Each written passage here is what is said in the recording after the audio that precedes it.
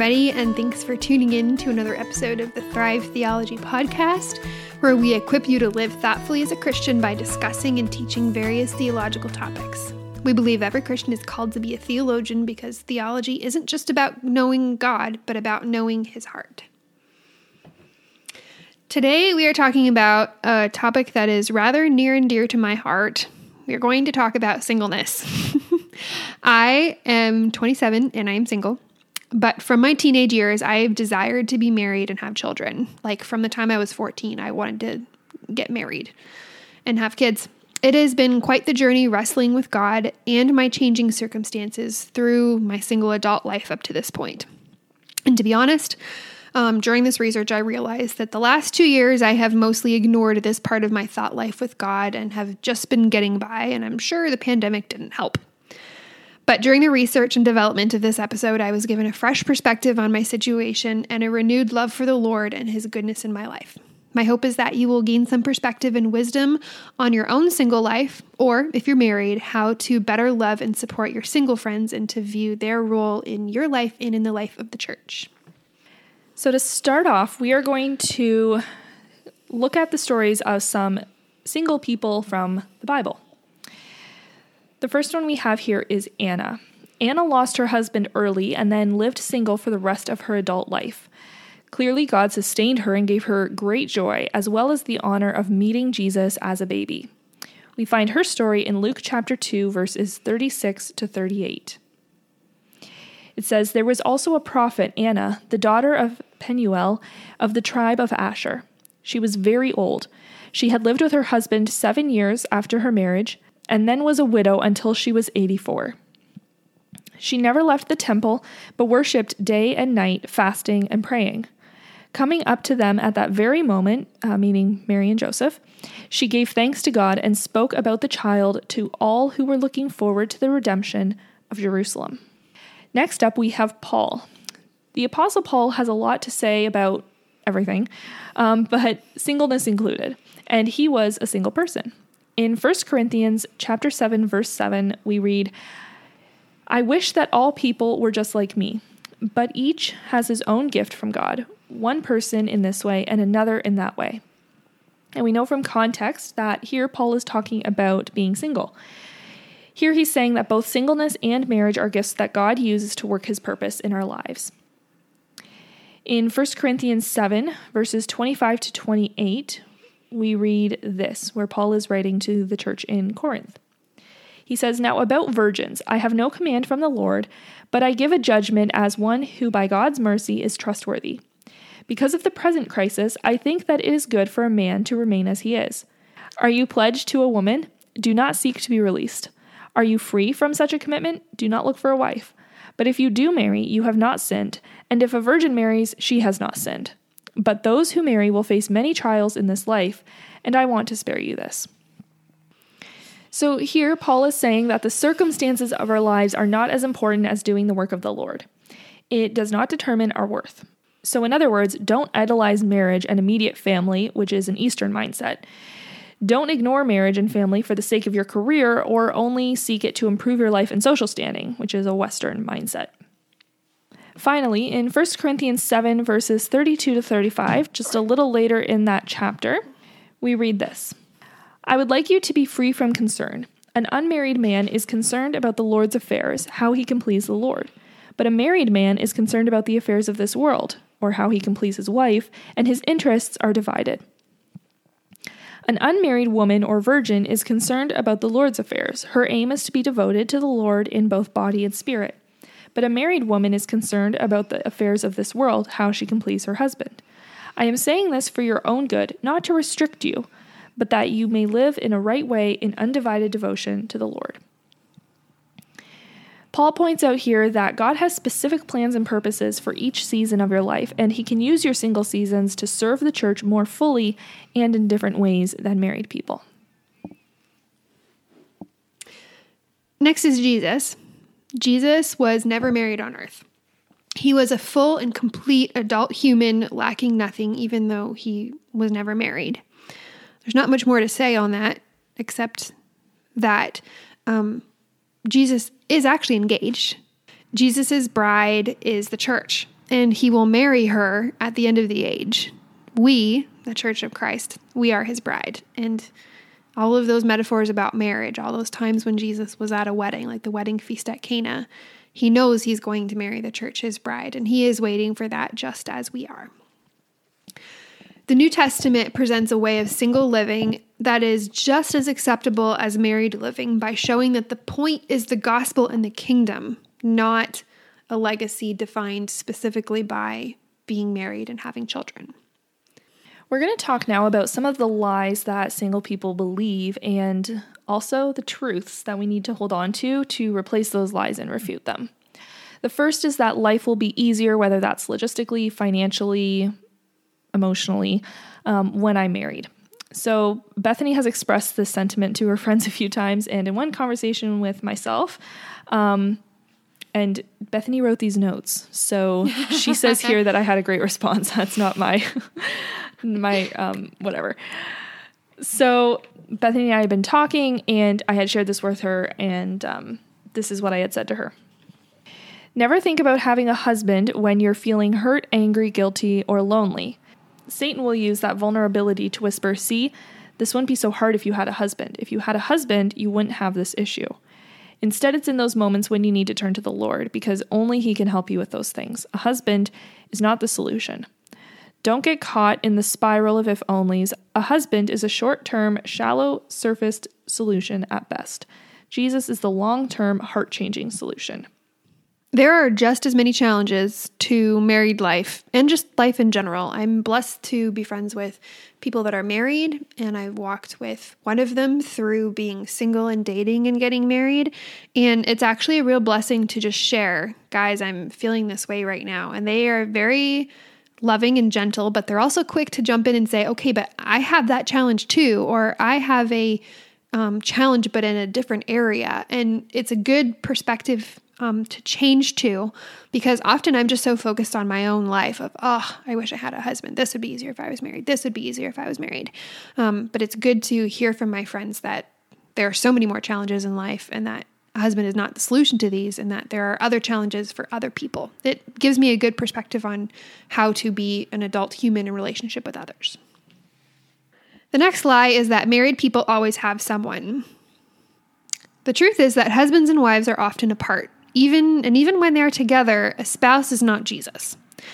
We singles, myself, tend to romanticize marriage without acknowledging the challenges and difficulties that are the same in both circumstances. In fact, if you are married to the wrong person, it can be a whole lot lonelier than being single, because you share life with that person, and that could just be really difficult. Singleness offers the unique opportunity to rely on Jesus for many of the things that married people rely on each other for. And in fact, we're never alone. Nobody is ever alone, because we do have Jesus, and Jesus is everything. The next lie we have is that I'll be fulfilling my innate purpose when I'm a married mother or father. This is dangerous, because a Christian's innate purpose is to know God, enjoy him, and live for his glory, however that looks in your season of life. We are not limited to how much we can glorify God based on our marital status. That's just simply not true. Sometimes in the North American church, we elevate marriage in an unhealthy way, and that can be a pit that we fall into, but you are not limited in how much you can glorify God because you are single or married. Instead, God asks us to glorify him as much as possible in whatever circumstance we're in.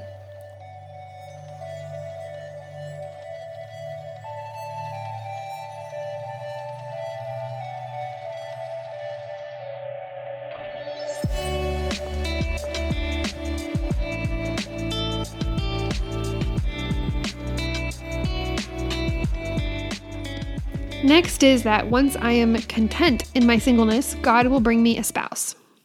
This is manipulative and defeating. Manipulative because God never says this, and we don't strive for contentedness in order to goad God into giving us what we want, mainly a spouse. We don't do that. Also, in my own thought life, I've been told this, or I've heard different people where this is their story, and I'm like, how the heck do I do this when God knows my every thought? Like, if I'm trying to look, God, see, I feel I'm content. I'm ready for a husband now. Like, it doesn't work like that. God knows our thought life, so that it doesn't work. Second is it's not a transaction.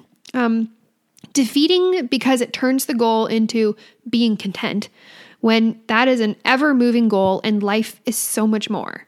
We can learn to be content in every situation, even while desiring other good things. It's the tension of holding where I am, I trust the Lord, I'm living fully in this, and I'm enjoying this season that I'm in, and I still desire something else. And that's okay. God can hold those things for you. Next is that once I'm married, I won't struggle with my sexual desires anymore. This is going to be the only time we actually touch on sex in this episode, because neither of us just feel qualified to talk about this. There are many books, podcasts, videos, sermons, etc. out there for you, for people who are way more skilled in this than us. The answer is the self-control you learn in single life will be used in other areas of life, even when you're married. I say this as a single person. Plus, under almost all sexual struggle is a spiritual issue that is using sex as a band-aid. Do some praying, thinking, and counseling to deal with the problem beneath the problem. This is, in fact, a lifelong struggle, and this can apply to multiple areas of life. The thing that you're struggling with might not actually be it. There's probably something beneath that that's driving your issues. The next lie is, I'm going to be lonely forever. We kind of already touched on loneliness, but if you are a Christian, you belong to the family of Jesus both forever and right now. You can choose to fill your life with friends, and plus you have Jesus. And that may sound trite, we know, but it's true. People say it because it's true.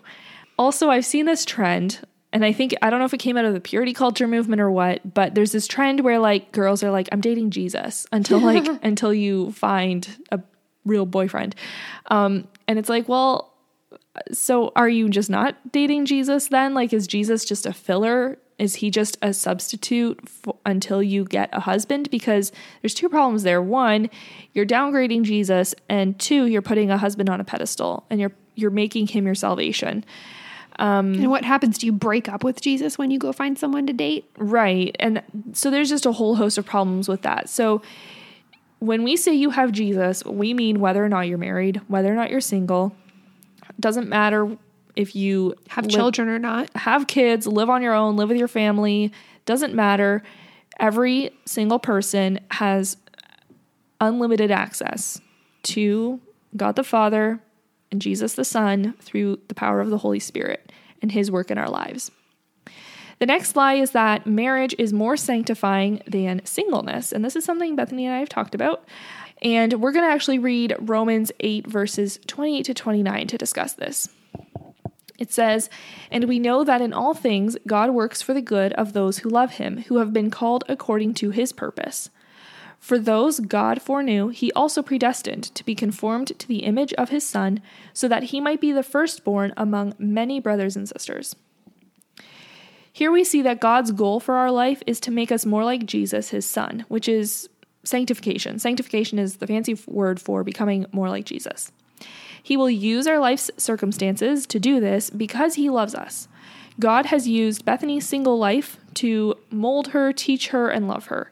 God has also done the same with myself in my marriage. The sanctifying challenges of marriage and singleness are different, but they both can serve the same purpose. Bethany and I have actually talked about this, where God has accomplished things in my heart through my marriage, and he's accomplished very similar things in Bethany's heart through her singleness. God has used our two opposite experiences of young adulthood and achieved the same purpose, which is to make us more and more like Christ. And that is a beautiful thing. And that is something that God does. I am not more sanctified because I'm married than Bethany is. In fact, she's more spiritually mature in some areas than I am. But God has accomplished in her life things that could only be accomplished through her singleness. And he's accomplished things in my life that have only been accomplished because I'm married. I do want to jump in here and say that the only reason why Emily and I were able to share those parts about our life and rejoice in both our and the other person's circumstances is because we were honest and open and vulnerable with each other. And I'm not that way with a lot of people. I've got a close circle of friends, and some very close family members. But I urge you, find at least one person that you can just be honest about your struggles with, because even if you're ashamed of them, even if you feel like this is silly, no one will understand, it's highly likely that God is going to use your struggles and another person's struggles to bring you closer to both each other and to Him, and to give you a renewed sense of contentment and joy in the season that you're in, and you can see better what He's been doing in your life and other people's. So that's just my little plug to have friends you can talk to about all of your stuff. Our next point, the longer I'm single, the less time I'll have with my future children, and my body clock is ticking. This is a lie straight from Bethany's brain. This lie came to me, and for a couple days, I was just mad at God. I was like, Lord, I've done the things to put myself in the place where I could meet a man and become married and have kids. I've been doing this for years, and I'm going to have less time with my children. And it was really hard. And then I was cutting grass, and God just brought this to my heart. If God does end up giving me children later, and if they follow the Lord, I'll have eternity with them and the rest of the body of Christ. And the 10 to 15 years that I live without them now is nothing when compared to eternity. This is where the rubber hits the road. This is where what you actually believe impacts the way that you view your situation. Do I believe that the Church of God will have eternal life? And if I do, how does that change my perspective on my circumstances right now? And then I had to tell myself that truth, even though I was still feeling hurt. I may never have children. I may never get married. I don't know. God has not promised me that. But I know for sure that I'm going to be with God and the family of God forever. And that in itself is something I can hold on to. Matthew chapter 19, verse 12 says this: "For there are eunuchs who were born that way from their mother's womb. There are eunuchs who were made by men, and there are eunuchs who have made themselves that way because of the kingdom of heaven. Let anyone accept this who can." The context here is that Jesus is teaching on divorce and holds up singleness as preferable to a contentious and divorce-destined marriage. Jesus takes the moment to turn the conversation from a marriage-focused mindset to a kingdom mindset. In the ancient world, and even now, a person's greatest accomplishment in security was their legacy of children. That was how your line, name, land, and legacy were established and secured. Here, Jesus is showing a different life path with kingdom values. A person can live their life with the confidence of a legacy secure in the eternal body of Christ. That is our hope. The next lie we have is a short one, and it says that marriage is better, so you should be married. And the answer is even shorter, and that is that the Bible does not say this. I think sometimes that when we elevate marriage over singleness and then try and use the Bible to do so, that is because we as humans have the tendency to elevate marriage over singleness, and then we use the Bible to back up that viewpoint. But if you just read the Bible, you don't start with that. You don't start with the idea that marriage is inherently better than singleness. Last lie is there's only one way that God can fulfill my desires for marriage and motherhood, or one way that He can use the gifts that I think are best used in marriage and motherhood. The truth is that God has given me opportunities to use my gifts that I perceive are more geared towards marriage and motherhood with and for others now. While there are times when my heart needs to take a little step back, I can often choose to enjoy the time that I have to the fullest, even if I don't have my own husband or children. Some examples is I've been able to do babysitting for various ages. I can use my cooking skills to bake cookies for our church's lunch ministry, teaching youth groups, so being with teenage kids, spending time with my younger cousins. Emily and I both get to be aunts to our friend's baby, which that's a really special thing for both of us. Honestly, God has just been so kind to me in this. He's giving me little tastes. I get to use these gifts that I think are only for this. He's like, no, you can use them and to bless other people. And I found such joy in that, and I'm actually only just starting to recognize it.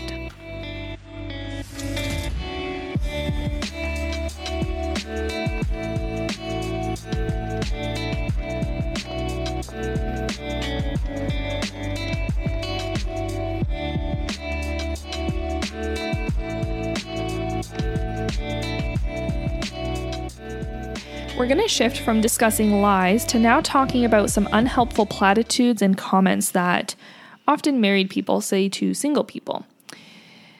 The first is, "Oh, don't worry, you're still young. There's lots of time for that." The second is, "I'm sure you'll find somebody." And the third is, "Why are you still single?" I didn't really want to say too much about this, just that those things aren't helpful. When a single person shares their struggle, it doesn't really help to say, "Oh, don't worry, you'll find some." That doesn't help me. It doesn't. And that's not something that God has actually promised. So I'm sure you'll find someone. Again, not helpful. In fact, you could just take an active role in helping the person find somebody by setting them up. And the third, "Why are you still single?" I don't know. I don't know. That's not helpful. Don't say that to people. Instead, just ask them about their life. Ask us what's God's working on in our heart. Ask us what we've been enjoying lately. Please don't make every conversation about whether or not we're married, or that's just... Single people are fully fledged adult members of the church, and the search for a husband is not the only interesting thing for us to talk about. And I will just add that we don't talk to married people only about their spouses. So why do we talk to single people only about their lack of a spouse? Like, I know we don't only say that, but like, people don't constantly come up to me and be like, "Oh, how's your marriage going?" You know, like, "How's William? How's being a wife?" Because like, I am not reduced to my role as wife like just because I got married. Like, people talk to me about my job or about what I'm involved in. And like, I am not only my husband's wife. I'm still myself. And I think that sometimes we'll do that with single people, where we're like hyper focus on their marital status, and then kind of forget that they live this whole other life separate from that, and that they are, like Bethany said, still full-fledged adult members of society and the church. This would also, of course, transfer to different seasons in people's lives. Like, if there's a couple that is married that doesn't have kids, please don't go up and ask them why not. It's not helpful. It's insensitive. And there are people who just don't know, and they're just asking. And that's a really great opportunity for you to educate and say, "I'm not sure. Let me tell you about this other really interesting and satisfying thing that God has me involved with." Just switch the conversation. Be loving to people. The last thing we're going to talk about in this episode is some encouragement and tips for the single life and for married people who have single friends, which married people, you should have single friends. The first is that's new to me, which I was greatly encouraged by in doing research for this episode, is the truth that no one is marrying the person God has for you or having the children God has for you. This is a scarcity mindset. It's looking at the people around you who are getting married and saying, "Well, that's one less. Guess the search is harder now." Remember this, when people around you are getting married and having children and you're feeling the temptation to be bitter about it, God has a plan for you. And unless his plan is for you to marry somebody who already has children and was already married before, like, nobody's marrying your husband. Nobody's having your children. The husband and children that God might have for you, he'll give to you in the right time. It sets you free to enjoy the kids that you're around and the babies that your friends have, and celebrate and rejoice in the marriages that happen around you as well. The second tip is to just live your life, and seriously, live your life. Recognize all the positives and advantages of being single and maybe write them down. I find personally writing things down helps me a lot, because sometimes I'll think of them one time and the next day I've forgotten all the reasons and feel like there's no reasons. So for example, Bethany's personal example, as being single, she doesn't have to ask anyone for permission or coordinate with a spouse's schedule if she wants to do something. One thing I mentioned to Bethany a number of years ago when I was married was, and she was finishing school and not really sure what she should do, I was thinking, if Bethany just wanted to move to England and work for a year, she could do that. Like, she could totally just do that. Maybe not right now with COVID, but she could just do that. And I got married as soon as I finished college, and guess what? I can't just do that. My husband has a job. He has a career. And since then, we've taken on more commitments. We're just not as... And bought a farm. Yep, and I'm just not free to go and do something different if I want to. Bethany is in a position where she could totally do that if she wants. Or as simple as coordinating girls' nights. Yeah. I don't have to go ask somebody if a date works. You don't have a husband to kick out of the house. Exactamundo. Next is that it is okay to grieve the losses you have in singleness. This was a recent revelation to me in the last couple of months. I've had to give myself space to grieve not being married by 22, and then again at 24, or then again by 27, which is the age I am now, or not being a mother by different milestones, etc. And as each of these times go by, I will still have to grieve anew.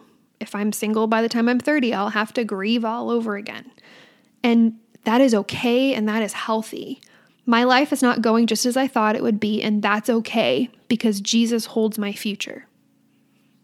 Give yourself the space to grieve, and then give it back to God and dream about the future. And I've often felt like I'm coming to my friends with the same, like, oh, guys, I just want to be married. And like, there's a sense when I don't want to just complain all the time, but this is the thing in my life that I am feeling. And if every couple of months I just want to have to take some time and say that to my friends, that's okay. Just another tip is that often there are people who are older who met their spouses at a more mature age. And then they will hold up their experience as proof saying, see, like God might be just doing the same thing with you. Maybe he's just waiting for you to be content. Or maybe he's just, it was when I got content that's when I met my spouse or Look, whatever their reason is. They got married at 27. Maybe you will. Right. And I think that the danger with this is that we set ourselves up for certain expectations that is not necessarily our story, but it is somebody else's. And then these milestones might pass and you're still where you were in terms of marital status earlier. And so Bethany, just kind of thinking from her own experience, is that she really suggests not doing this because God is writing your story and he rarely does the exact same thing twice in somebody's life. Maybe there will be similarities, but that doesn't mean that God is trying to accomplish the same thing in your life as somebody else's. And it doesn't mean that he's going to accomplish it the same way because people are different and God doesn't accomplish everything the same way in everybody's lives. And lastly, there have been so many times when I've wanted to ask God for a blueprint for my life. Like if I'm meant to be single forever, or if I'm meant to be single until 30 or 35, that it would be easier if God would just tell me.